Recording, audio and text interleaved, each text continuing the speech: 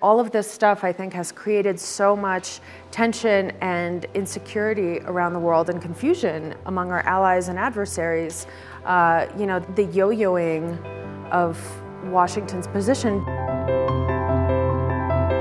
It's Aspen Ideas to Go. I'm Trisha Johnson. Julia Ioffe covers U.S. politics and national security for The Atlantic. When it comes to foreign policy decisions, Ioffe thinks President Trump's learning curve is steep, and the messages coming from Washington are inconsistent. She fears these factors may contribute to instability around the globe.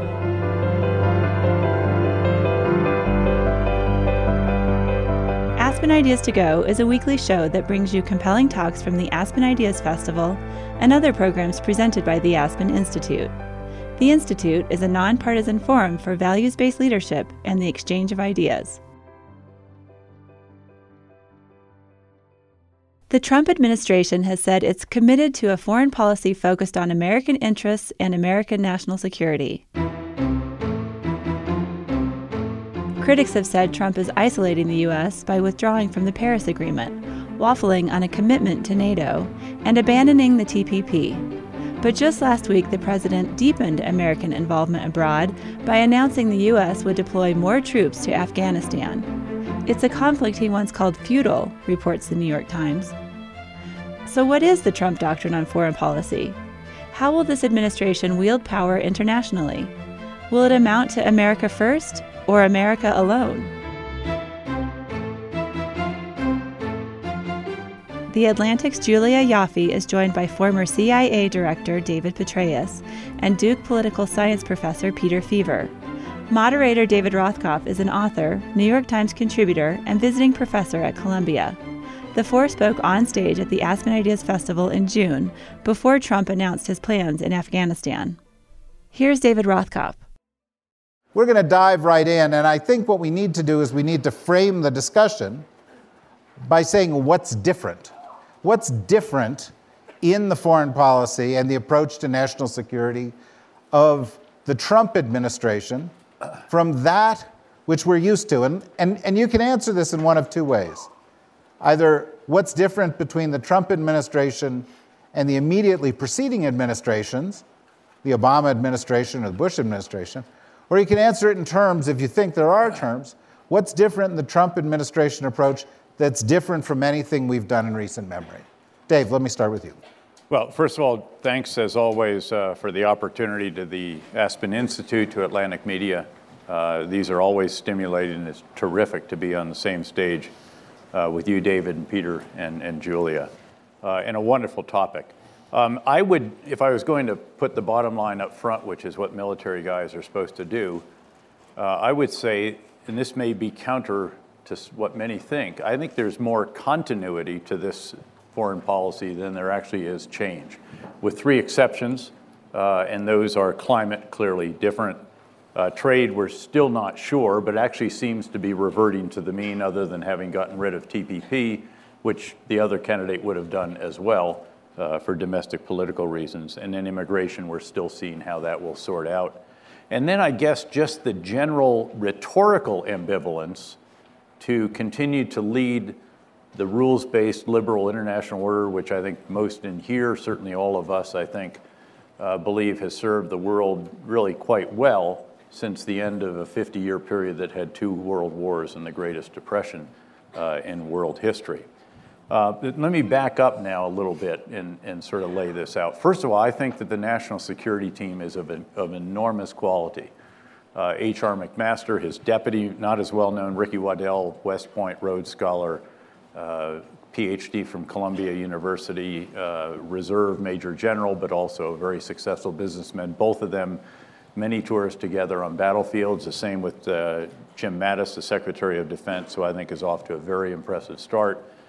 If you look at the chairman of the Joint Chiefs of Staff, if you look at the battlefield commanders in Iraq and Afghanistan, all of these have enormous experience. And I would characterize them as the kind, a lot of people will say there's a lot of generals. I think we're going to talk civil-military relations tomorrow. And I will make the point then that these are generals who do not see every problem as a nail, and they don't see the solution, therefore, as a bigger hammer.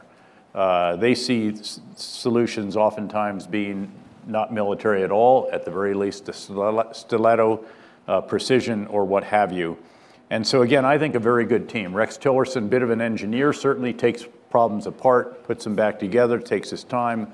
Clearly is not someone where you're in risk if you are between him and a podium or the press. But I think, again, and needs a lot of help in that department, and filling it certainly has taken too long.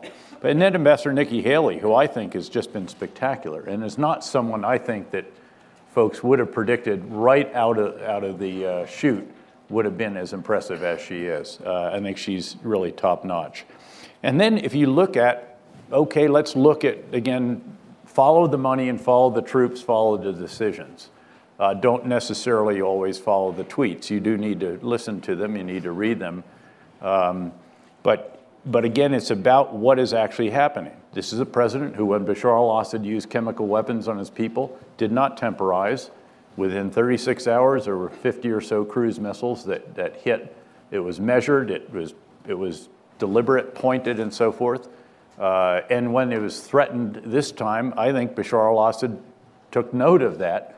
It's hard to say whether it absolutely deterred something that was in the works or not, but that's how you build American credibility. Building, I think, effectively on the work that was done in the previous administration in the fight against the Islamic State, prosecuting that well.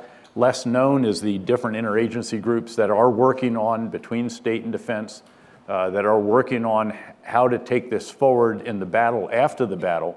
We've never doubted that they would defeat the Islamic State with our enabling. The question was always, what happens after? Can you get inclusive governance or not? And there's a lot of effort ongoing there as well. So again, you just take issue after issue. There's a devolution of responsibility that I applaud. Again, in part because I have such confidence in the national security team. There is not micromanagement of troop numbers, yet the troop numbers aren't ballooning. And so I think it's actually going forward in a very measured manner. And again, much more continuity than change. You know, you had lots of disruption. You had a phone call from the Taiwanese president, but ultimately the president adopts the one China policy, embraces it, and Vice President Xi has a relationship, and now there's 4 working groups established that are moving forward so they can address the core issue of North Korea and the other challenges. Certainly missed an opportunity at NATO headquarters when the 9/11 memorial is unveiled, reminding us that that's the only time Article 5 was ever invoked was after 9/11, and we did not step up at that moment and guarantee the Article 5 collective self-defense, but ultimately have done that, have reassured our alliance partners in the Far East. So again, I think a good bit more continuity than might be expected if you just, again, read tweets or different statements to the press. Okay, so we're going to come back and talk about a little bit of what's working and a little bit of what's not. That's probably the most robust defense of Trump foreign policy that I've ever heard. By the way, I am not. I am non-political. I would remind you, I don't vote. I have served both administrations and senatorial appointed positions, and I'm not out to. I don't need another job. I was. You can never be a partner in KKR. You never want to do anything else in your life. And we'll all hand you our resumes as soon as we're done,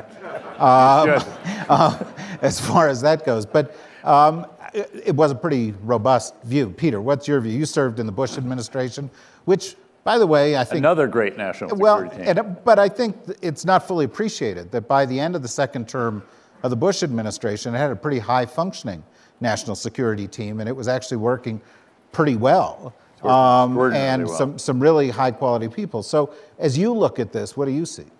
Well, thank you. It's also, I want to echo what General Petraeus said. It's an honor to be on the stage here, and anytime I'm next to a former boss, I feel like I have to get you coffee or whatever. I want to make sure you're taken care of, boss. Thank you. I love that. By the way, that has never happened before. So. But in terms of what's different, I think on policy, I see a big difference on Russia, but I'm going to let Julia weigh in on that because she knows that better than I do. In terms of process, I think there's 3 big differences that I would flag. First and most important, the president's role in the making of foreign policy is different in this administration than in previous administrations that I've watched closely. I think President Trump is absolutely the decider on an issue that reaches his desk, and is sometimes difficult to. His staff has a challenge figuring out where he's going to come down on some of those issues. So he's hard from a staff point of view, hard to anticipate, and that's a challenge if you're a junior staffer working for a president who you're not quite sure where he's going to come down. But I think there's a lot of policy that has been delegated down below the president's level to the team that General Petraeus mentioned. And that's different because the last president we saw, President Obama, drew all of that in. And if there's a critique of the Obama administration was that they couldn't make decisions because he brought them all up, even tactical decisions, to the president's level and then wrestled with them. And so that's a big change. The second is the influence of the military on national security policy is different. And this is a plug for our lunch conversation. General Petraeus and I tomorrow will be diving into this issue more. And I agree that the worst alarmist treatments of that are wrong, that it's not the military running amok and seeing the world like a 3-year-old with a hammer. That's certainly not the case. But it is the case that we're missing the strong voice of civilians, whether it's the civilian foreign service officers, which is a great national resource that we have, but they're not yet empowered. I think state has been a little bit slow in standing up. But also the civilian OSD, which is has a crucial role in civil-military relations at the policy-making level. I don't think has stepped up yet, precisely because Secretary Mattis has had trouble staffing the lower ranks. They're slowly getting on board, and there's some very good people that have come on board. So I'm optimistic that in 6 months from now, or if I get invited back next year, I'll talk about how they finally got that team assembled. And then the third difference is there's no Ben Rhodes. So Ben Rhodes was the strategic communications czar in the Obama White House, and he was very, very effective at controlling the message and getting pretty much everybody singing on the same song sheet in the Obama administration. Now, when the song sheet was wrongly, was out of tune as it was on Benghazi, then they went off into a ditch. But when they were on tune, there was remarkable consistency certainly across the White House, but also lower-ranking players. And this administration does not have that kind of message discipline, in part because the president tweets and sometimes tweets messages that seem to be at odds with where the policy is going. And so it feels more disorienting, I think, those of us who are on the outside, precisely because we're seeing this message disconnect. So those would be my three. That's why you want to follow the troops and follow the money, and not get distracted by the sometimes discordant. And there is, to be sure, a tug of war, I think, that is actually going on. It's between the MMT, McMaster's, Mattis, and Tillerson to some degree, and then some that are in the White House. Yeah. Okay. Julia, I have to say, I'm a little disoriented so far in this conversation. So I'm like, let me break wait it a down minute. for you. I thought I lived in Washington and knew what was going on. Apparently not. Anyway, go on. So there's so many, let me count the ways that this administration's foreign policy is different. First of all, the hollowing out of the State Department, for example, the Russians are complaining that they have Tillerson to talk to, they might have people in the White House to talk to, but then there's nobody else. There's nothing, like half of the Velcro is missing. And when the Russians complain, we take that very seriously. In this administration, which is difference number 2. Difference number 3 is the unbelievable amount of financial involvement of this president and his family in sensitive areas around the world, and we have yet to see how that has affected and will affect our foreign policy and national security, and that is a big and troubling difference. A fourth difference is, again, that when you say the State Department is hollowed out, in the conservation of political power, where does that go? It goes to the military, the generals, which President Trump was obsessed with as a candidate. You know, he was obsessed with collecting the endorsements of people with epaulets and stars and medals on their chests. Not that there's anything wrong with that. Not that there's anything wrong with that. Not that there's anything wrong with that. But Thank you, David. When it's it just seems very lopsided.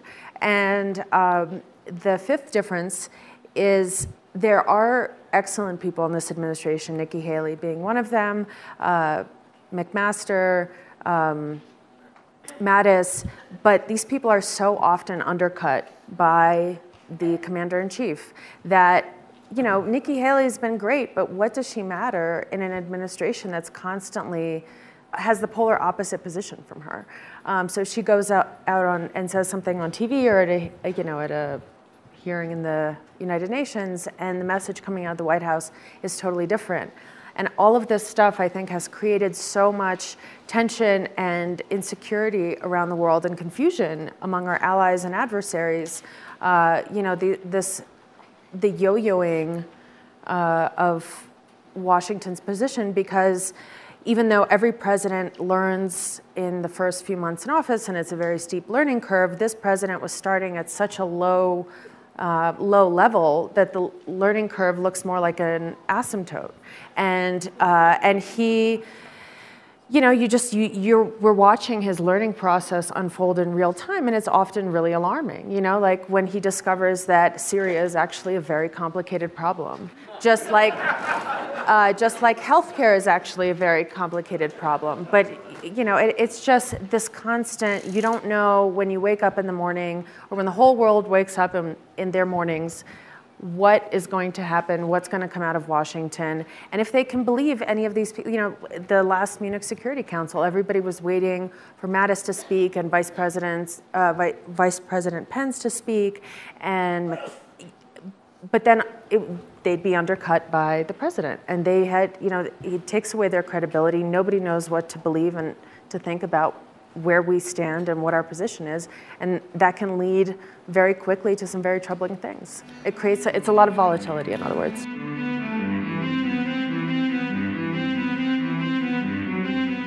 You're listening to Aspen Ideas to Go. I'm Trisha Johnson. On the show today, National Security in the Age of America First, featuring David Petraeus, Peter Feaver, Julia Ioffe, and David Rothkopf. Their conversation was held in June 2017 at the Aspen Ideas Festival. Look for additional discussions from the festival on our website. You'll find talks on morality, climate change, artificial intelligence, and more. Go to aspenideas.org and click on Watch and Listen. Now, back to the show. Here's David Rothkopf. So let me take 30 seconds or 60 seconds of moderator's prerogative here and just add to this perspective. I think there are a lot of areas that we haven't touched upon where we could say this is very different. We've never had a president with this little national security or foreign policy experience. We've never had a president with this little government experience. We've never taken so long to fill the senior jobs in government. We've never had a president who's had such an alienated relationship with the intelligence community from the very beginning. The national security process doesn't actually function. There have been very few principals meetings of the national security process. Lots of principals meetings, very few NSC meetings. NSC meetings. And we have lost one national security advisor very early on, historically fast. We have alienated our allies in a way that we've never done before, rapidly, and allies that you didn't think you could alienate. I know a lot of Australians. It's tough to alienate an Australian. We've alienated Australia. I'm not sure I buy that, actually. Okay. I was just there last week, and I met with the Prime Minister and the Foreign Minister. And he ticked off with a lot of Australians. And you alienated some Australians. You know, look, there is uncertainty. Don't get me wrong. I think what you all have said. But there's a degree, you know, they just met with Mattis and Tillerson. They were feeling pretty good. Well, let me carry that a step forward. Probably, I mean, first, I was going to say Australia, Mexico, Canada. You've had the Canadian foreign minister. You've had the Canadian foreign minister saying we can't depend on the U.S. anymore. You've had Merkel saying we can't depend on the United States anymore. This has never happened before and since the end of the Second World War. And I could go on, and with regard to this last point here is where I'll stop. But, you know, Mattis and McMaster who are very distinguished men who are doing the very best they can, are playing the role of the guys in the circus parade with the brooms. And the president is moving along ahead of them, and they're following along. And there has never been the kind of disconnect between the rhetoric of a president and the rhetoric of his own team as we've seen before. And we just had this meltdown from Tillerson, who's like the lost man, the forgotten man in this administration, because of another thing we've never had, which is the son-in-law of the president playing the role of secretary of everything. Okay, so it's different. But now, having said that, and trying to be a moderate moderator and ignore the applause, keep it coming, let's focus on this. What's better about the Trump administration's approach than what we've seen recently? And I'll go back to you, Dave, to start. As I said, he makes a decision. The red line that was not a red line was a big blow to American credibility. The micromanagement of troop levels. Let me give you an example of what happened in Afghanistan because of this. Commander over there, who's spectacular, by the way, Mick Nicholson, 4-star now, was my 2-star ops commander during the surge in Afghanistan. He needed an aviation brigade, so they send over the helicopters, and they said, but I'm sorry, we have this troop cap, and so we can send the helicopters and the pilots, but we can't send all the maintenance crews. So they actually sit home. They're on a base that only had one aviation brigade, so they're sitting home twiddling their thumbs, losing their readiness skills. They came in the Army to fix helicopters, especially when they're at a high op tempo, when you're flying in combat at triple the number of hours that you normally fly, or quadruple. The unit readiness is broken down, the sense of unity, of purpose, and everything else. And oh, by the way, you hire hugely expensive civilian contractors to actually turn wrenches out there, which, by the way, then those firms recruit these maintenance people who we've trained, and they're disgruntled because they didn't get to do it, so they go out and so that's that kind of, I think, unthinking at times, that drawdowns that were too fast, and now we need to go back and police up some of that, and I think we will. I don't get me wrong now, though, because I think that the previous administration, during the final year in particular, went a long way, particularly in the fights against the Islamic State and other Islamist extremists, to getting to what I think is necessary, and that is a sustainable, and sustainability is measured in blood and treasure, the expenditure of each, a sustainable, sustained commitment. I believe that's what's required because I think we're engaged in a generational struggle. We'll take away the geographic caliphate of the Islamic State in Syria and Iraq, and by the way, again, we've accelerated that because the president has pushed down decision-making. The rules of engagement haven't changed, the decision point has, and that's good because some of these are fleeting opportunities.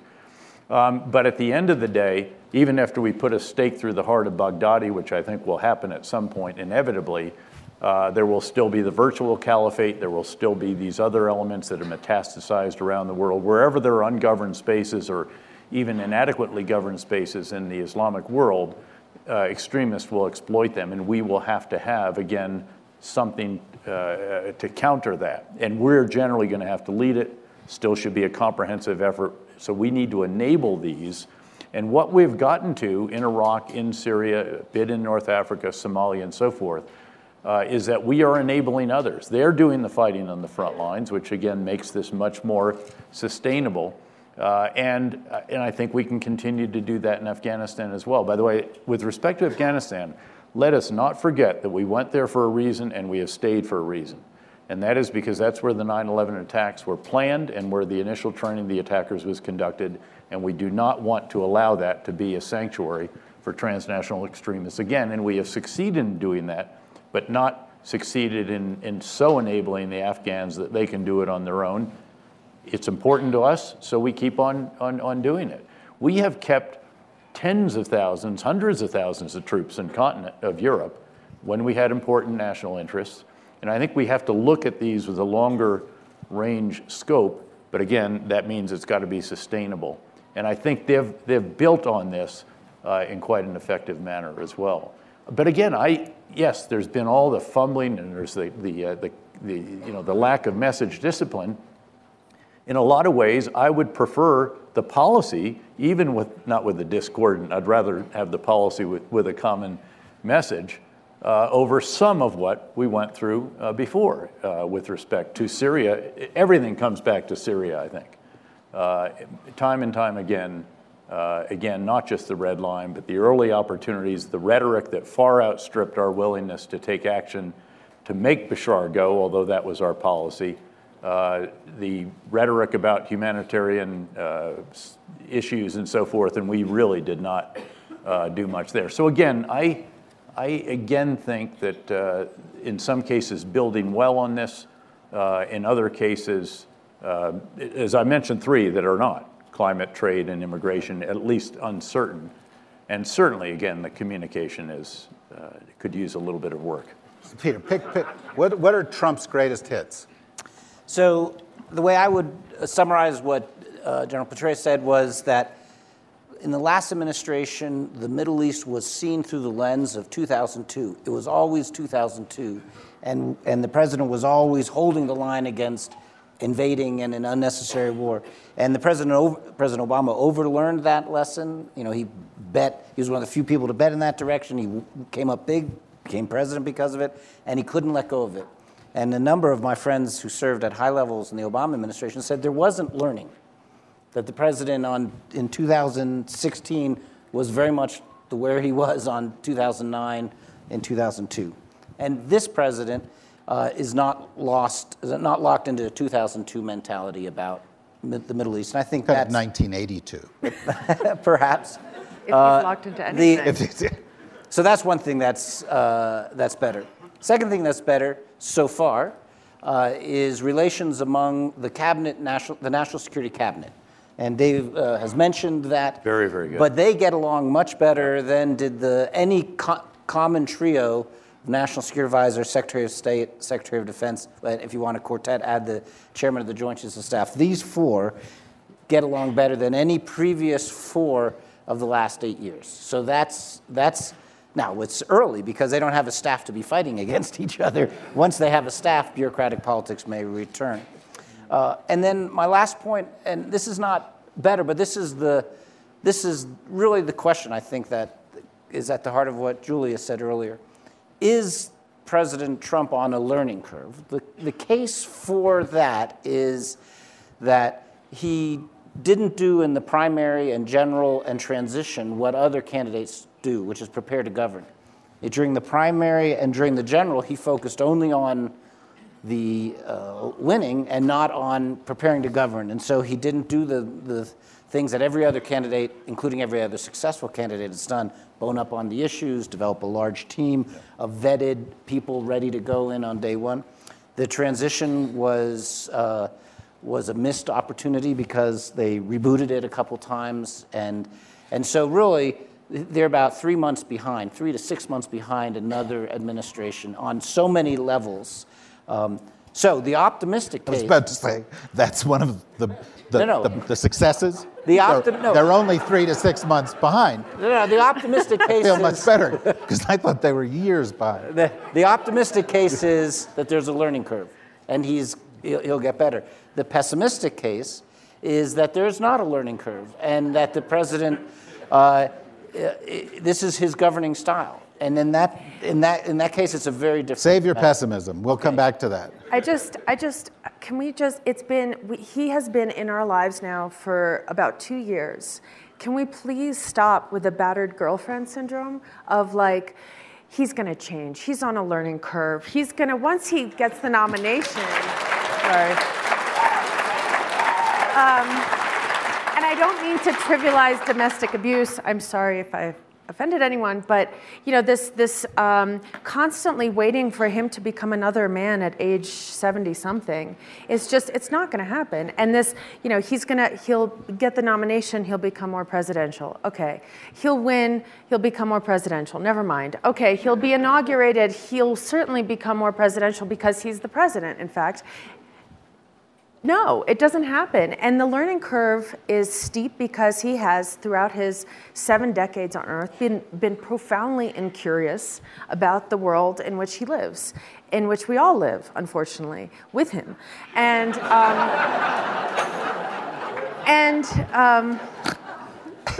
is that too blunt?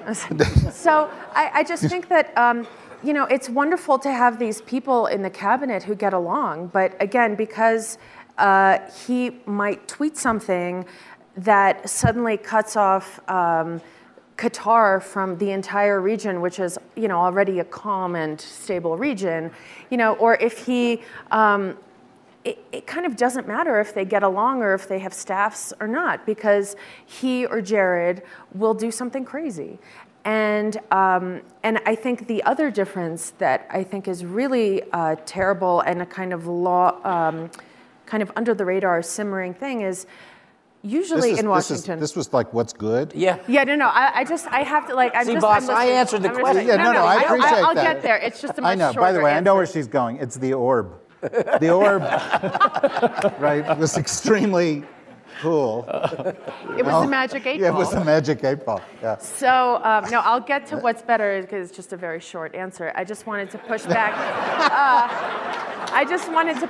Against what my esteemed fellow panelists were saying, because with all due respect, you're really scraping the bottom of the barrel for what's good here. And in prior administrations in Washington, you would have the best and the brightest competing to serve the country and whatever administration was in power. You're seeing a massive exodus from Washington. People are seeing what McMaster goes through. People are seeing what Tillerson goes through. People are seeing what Rod Rosenstein goes through. And they're saying, no thanks. I don't want to be part of this vehicle that is driven by a drunk driver mowing down women and pregnant women and children. I don't want to be sitting in the back seat saying, oh, perhaps you want to take a right turn here or stop at the stop sign, because he's not going to.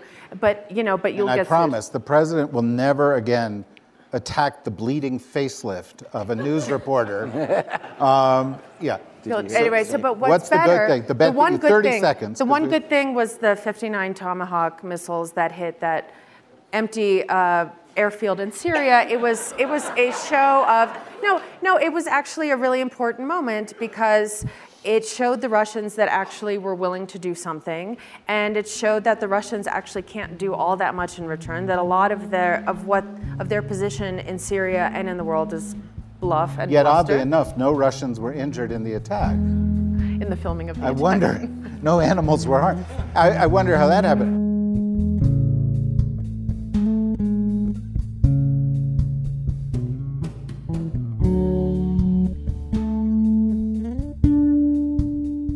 It's Aspen Ideas to Go. If you like today's show, check out Combating Kleptocracy, featuring U.S. District Judge Mark Wolf, Transparency International co-founder Frank Vogel, Deborah Connor of the Justice Department, and Meryl Chertoff. Chertoff leads the Aspen Institute's Justice and Society program. Find the link to this companion episode in our show notes or by searching the Aspen Ideas to Go archive on Apple Podcasts. Now back to the discussion. Dave, what do you see as the problems, the things that worry you the most about the way they're approaching national security, or a policy that worries you the most? Well, look, we talked staffing. We talked lack of coherence in communications. Again, I just keep saying, come back and watch what's actually happening on the battlefield. Look at we shot down a Syrian aircraft. We shot down 3 drones. You may or may not applaud that vigorously, but I think that shows that we are going to protect those elements on the ground that we have helped to develop. And frankly, we weren't doing that before. We hesitated for a very, very long time there. Then again, I mentioned climate. I hope that trade is actually going to prove to be pragmatic. The NAFTA negotiations so far actually are. And there's lots that could be renegotiated in NAFTA. Bob Zelk and I did that task force on North America and had several pages on this, and they're all included in what they're addressing. So I think the problem here is actually distilling out the discordant comments to the press, tweets, you name it, and actually trying to focus on what is going on. And again, immigration is another one about which I obviously have reservations. I think we need comprehensive immigration. I think we need more H-1B visas. I think you need a legal pathway for unskilled. And the whole issue with the ban and so forth is going to prove counterproductive probably. But in any event, look, there are lots of things here about which one could wring his hand. There are also some things that I actually am happy to see. I don't think this is a president who's going to announce a surge of forces and in the same speech announce the drawdown date, regardless of the conditions on the battlefield. So let's keep that in perspective, even as you may or may not necessarily applaud, again, all the communications. Russia policy is a problem. The president should have created an independent commission chaired by Steve Hadley and Leon Panetta, and should have said they're going to look at the entire Russia involvement in the 2016 election and basically the Russian attack on the U.S. democracy. And they're going to look at it. It's going to take them a year, and they're going to report back, and we're going to implement what they recommend. And I'm not going to answer a question on it in the intervening year.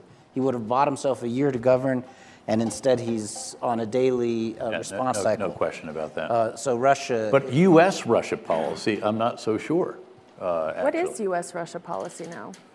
I think that and by the way, this is where there's something that's good, is that Congress is going to drive this. Yeah. And the White House will go along. But the President of the United States announced, or actually it was the Russians that announced today, that the President would be meeting with Vladimir Putin on the edges of the G20 meeting, thus giving him the face-to-face time with the United States President following an attack on the United States for which the Russians have paid precious little. Knowing that this is a president whose decisions depend heavily on who he talked to last and who charmed him last.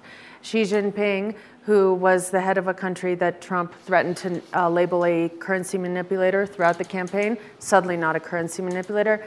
Really well, great guy. They weren't a currency manipulator. No, but he was, but it was like that because he had a nice time with him over some chocolate cake. It actually wasn't just like that. There was a meeting where he got together a bunch of business advisors. Yeah. And in the meeting, he said, they're currency manipulators and we're going to beat them up, right?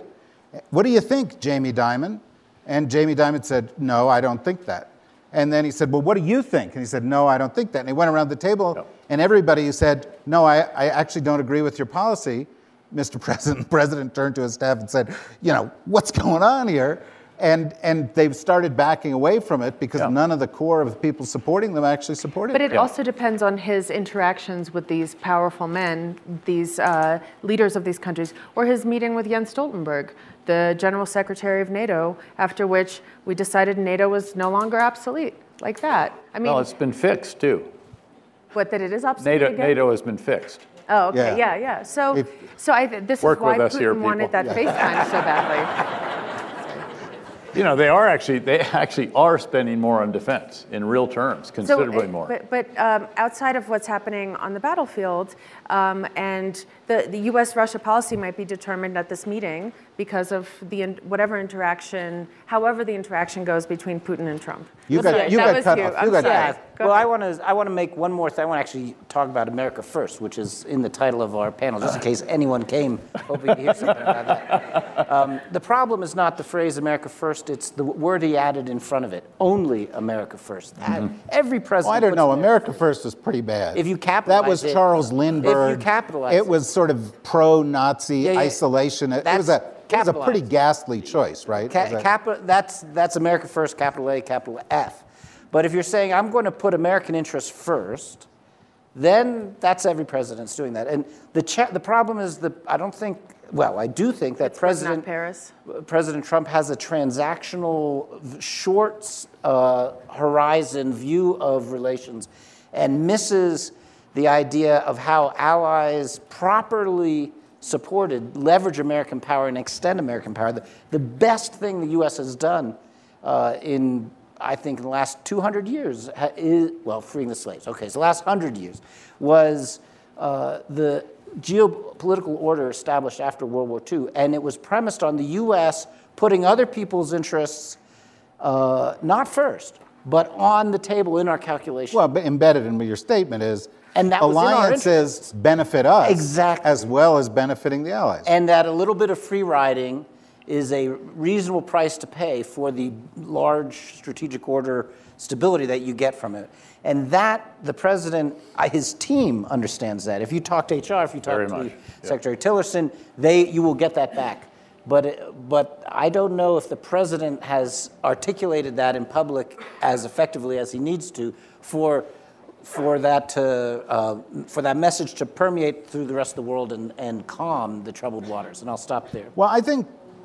Can I just say the one thing that really troubles me? He has the nuclear codes. Can I just remind everyone? He has the nuclear codes.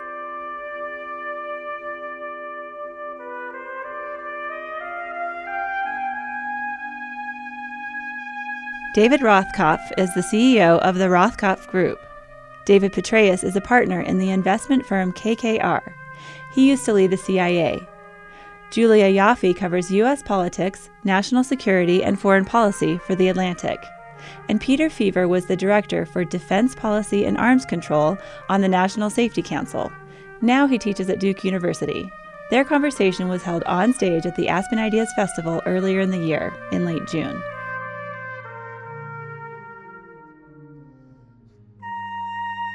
Find our podcast on Apple Podcasts, Google Play, NPR One, or wherever you listen to podcasts. We're also featured weekly on SiriusXM's Insight channel. That's channel 121. Here's the rest of the conversation. David Rothkopf. Here's the thing. I think we've resolved all this, and it's very clear to you, right? It's not. All right, well, maybe you have your own questions. Well, let's start with this gentleman here. The question of immigration and terrorism really has been on the minds of all of us, of course.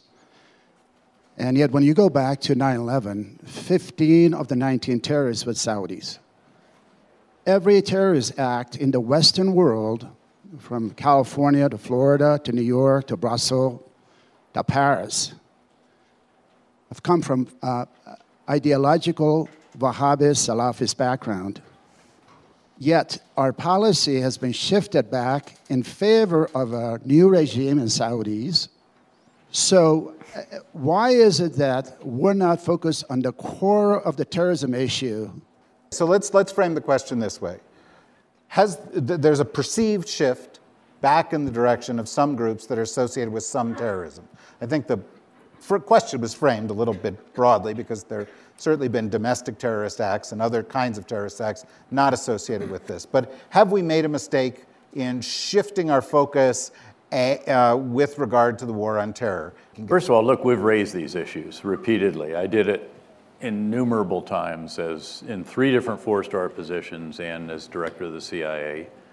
I think there actually has been some movement in it. I think there is greater sensitivity to it. I think that now Crown Prince Mohammed bin Salman's reforms will actually open up Saudi Arabia. Yes, a woman driving it. He actually has said a woman can drive a camel in the Quran, but she can't drive a car today. And there's a lot of other advances. They're sensitive to this. They have a religious fundamental hierarchy that is a challenge both to that process and indeed has in some cases funded and fostered the kind of ultra-fundamentalist view of Islam that can then give more easily to this kind of extremist belief. Having said that, I am one who believes that it is good to counter the malign Iranian activity in the Gulf more effectively than we have been. And one way that you are going to have to do that is to some degree to pick sides. And I would side with the countries of the GCC and the other Arab countries certainly over Iran. And they'd be the first to acknowledge that they're flawed friends, but they are generally friends. Now, we do have a problem now with this quite significant dispute between the Saudis, the Emiratis, a couple of others, Bahrainis and Egyptians, and the Qataris. And that is very troubling. There is foundation for this. I personally went to the Qatari government on a number of occasions, particularly as the commander of U.S. Central Command, and I said, look, you just gave us $100 million to build our forward headquarters at this massive billions of dollar air base complex that we already have tens of thousands of troops on. And that's awesome. And you want us to be your defense policy. And then on the other hand, you're hammering us every night in Al Jazeera, and not just hammering us, but in some cases giving voice to individuals who are really inciting what is essentially violence. So undermining the Muslim Brotherhood and other groups that have been destabilizing. It's that in that case, it's more so than that. I mean, these are other issues, and then they do certainly have given harbor to Hamas, to Muslim Brothers, to the Taliban. Of course, we asked them to take the Taliban. That was part of the negotiations when we had some hope that we could actually negotiate something with them. And we do need to remember that. They also took the Hamas leader actually at the request of Israel as well as the United States, as I recall. So there needs to be some nuance here, but this is a significant dispute. There is foundation for it, and it's going to. We've got to get the temperature down, and then avoid the situation of putting a still relatively new leader of a country so firmly backed into a corner that there's no way out for him. Two quick responses. Quick, yeah. There is militant Islamist terrorism that's Sunni-based, as he said, but there's also militant Islamist terrorism that's Shia-based, and that was left off the question, and General Petraeus addressed that. Iran, through Hezbollah, through the Quds Force, major purveyors of terrorism and instability in the region, and we have to address both. Second, we have a strong interest in seeing the Saudi regime reform. We do not have an interest in cracking the regime and collapsing it. And if you think it's been bad that Saudi has been a source of instability in the past, crack the regime and see what happens, and it'll be a lot worse. So we have to work with them on a reform path, but not in a way that would crack the regime. Brief. Very quickly, as horrible as terrorism is, I think we often let ourselves get a little bit too, we become too captive to it because it's spectacular, it's sexy. And what's weird to me about this administration is, the obsession with ISIS as if it's an existential threat to the US, which it's not, while cozying up to Russia, which actually could be an existential threat. Well, we could take it a step further. Do any of the experts on this stage think that there is any terrorist group that could impose the kind of suffering or actually death tolls on the United States that the GOP healthcare bill could?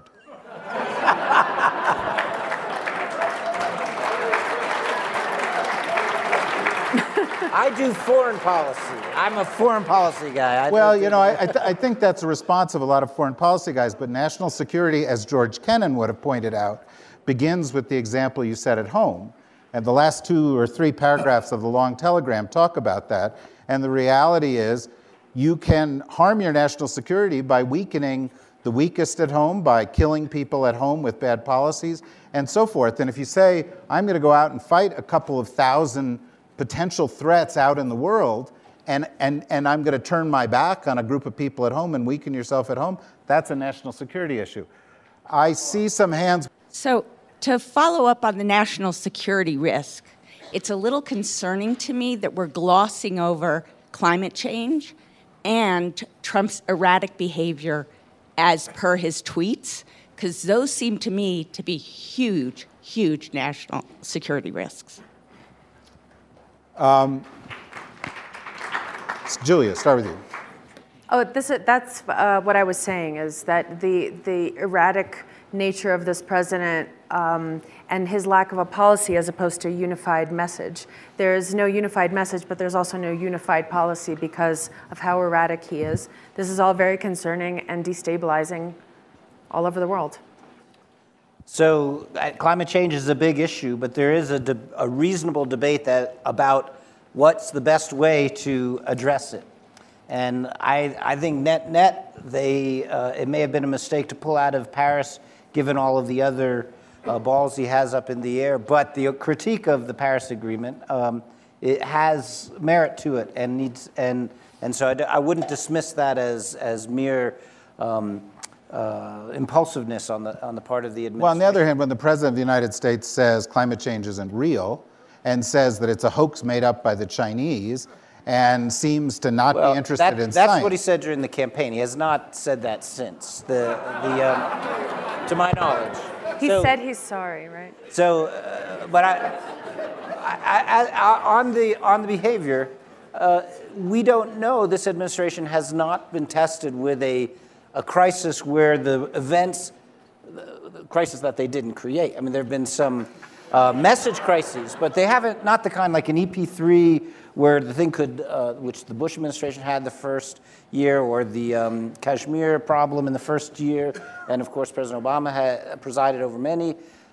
That's when you know whether the mettle of the president and his capacity or her capacity to respond wisely in the moment. And we haven't seen one of those But yet. that's the question. Let me ask Right. you guys that directly. Julia's addressed it directly. I talk to lots of world leaders, travel around. I can't tell you, in all of my life doing this, it never once came up, the question whether or not the President of the United States was fit to serve, or whether or not the President of the United States was actually mentally ill. And in the course of the past 6 months, it's come up every couple of days from senior leaders around the world. Do you think the President of the United States is fit to serve as president? General Petraeus. Thank you for that.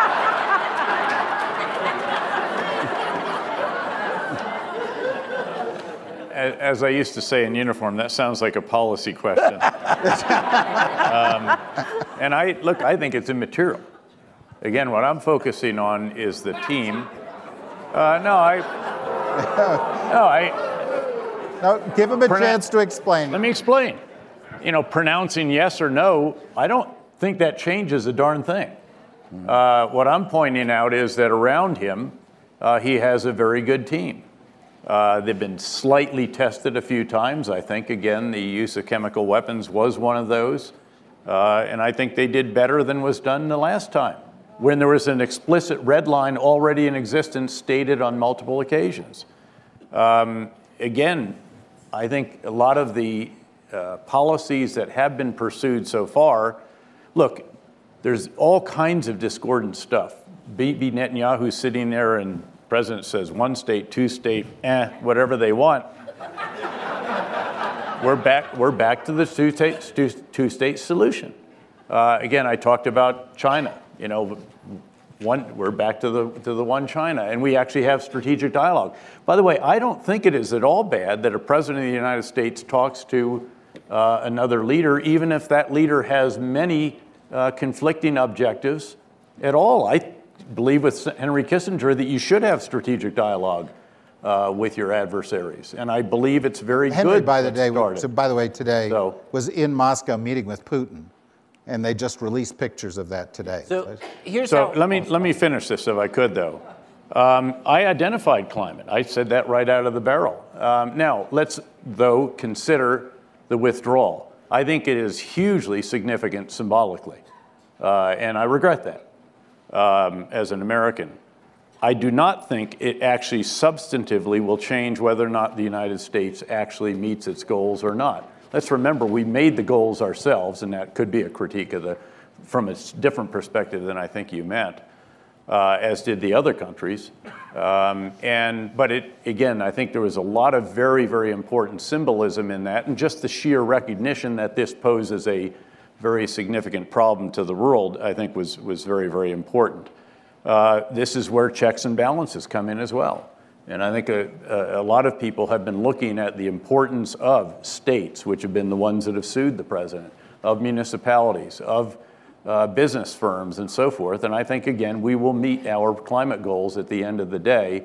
I certainly wish that we were continuing to lead it as we were. By the way, we don't come out of it till 2020 anyway, and who knows what happens before then. So here's how I signed, as I'm a Republican, I signed all of the letters that were circulating by Republican foreign policy specialists critiquing Trump. So I signed the one in March. I circulated another one in March. I wrote volumes of critique of Trump on foreign policy and elsewhere, and I signed the one in August. And that's the letter I think that most angered the president, was the August letter. So I was a strong critic, and I voted for Ben Sasse. So I did not vote for the president. But that doesn't matter, because he became my president because the electorate chose him. And you can argue for the majority chose Hillary Clinton, but the electorate, under the laws of this land, chose him to be my president. So now he's flying the plane. And before that, I was critiquing him as pilot, but now I'm on the plane with him as the pilot. And my friends, I have many Republican friends who are still happy to shoot spitballs at him from the coach seats. And I'm thinking, that may feel good to do that, but that's not necessarily helping him fly the plane. And so I think that there's a moral duty on people like General Petraeus, myself, anyone else who would have friends in there who have some influence. We have to help them succeed. And that's my view of it. We've got 2 minutes here. Okay. Unless we fall into the tradition of having men filibuster panels.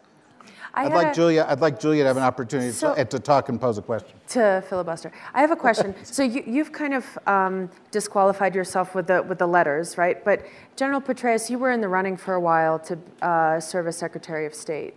Knowing what you know now about this administration and how it works, if the spot should ever open up, is it something you would ever want to do?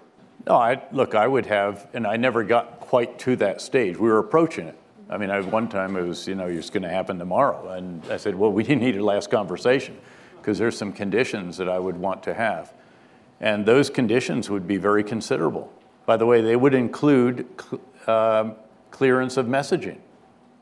You cannot keep going on like this. And so, I was actually approached to be considered as a national security advisor. I first said, no way.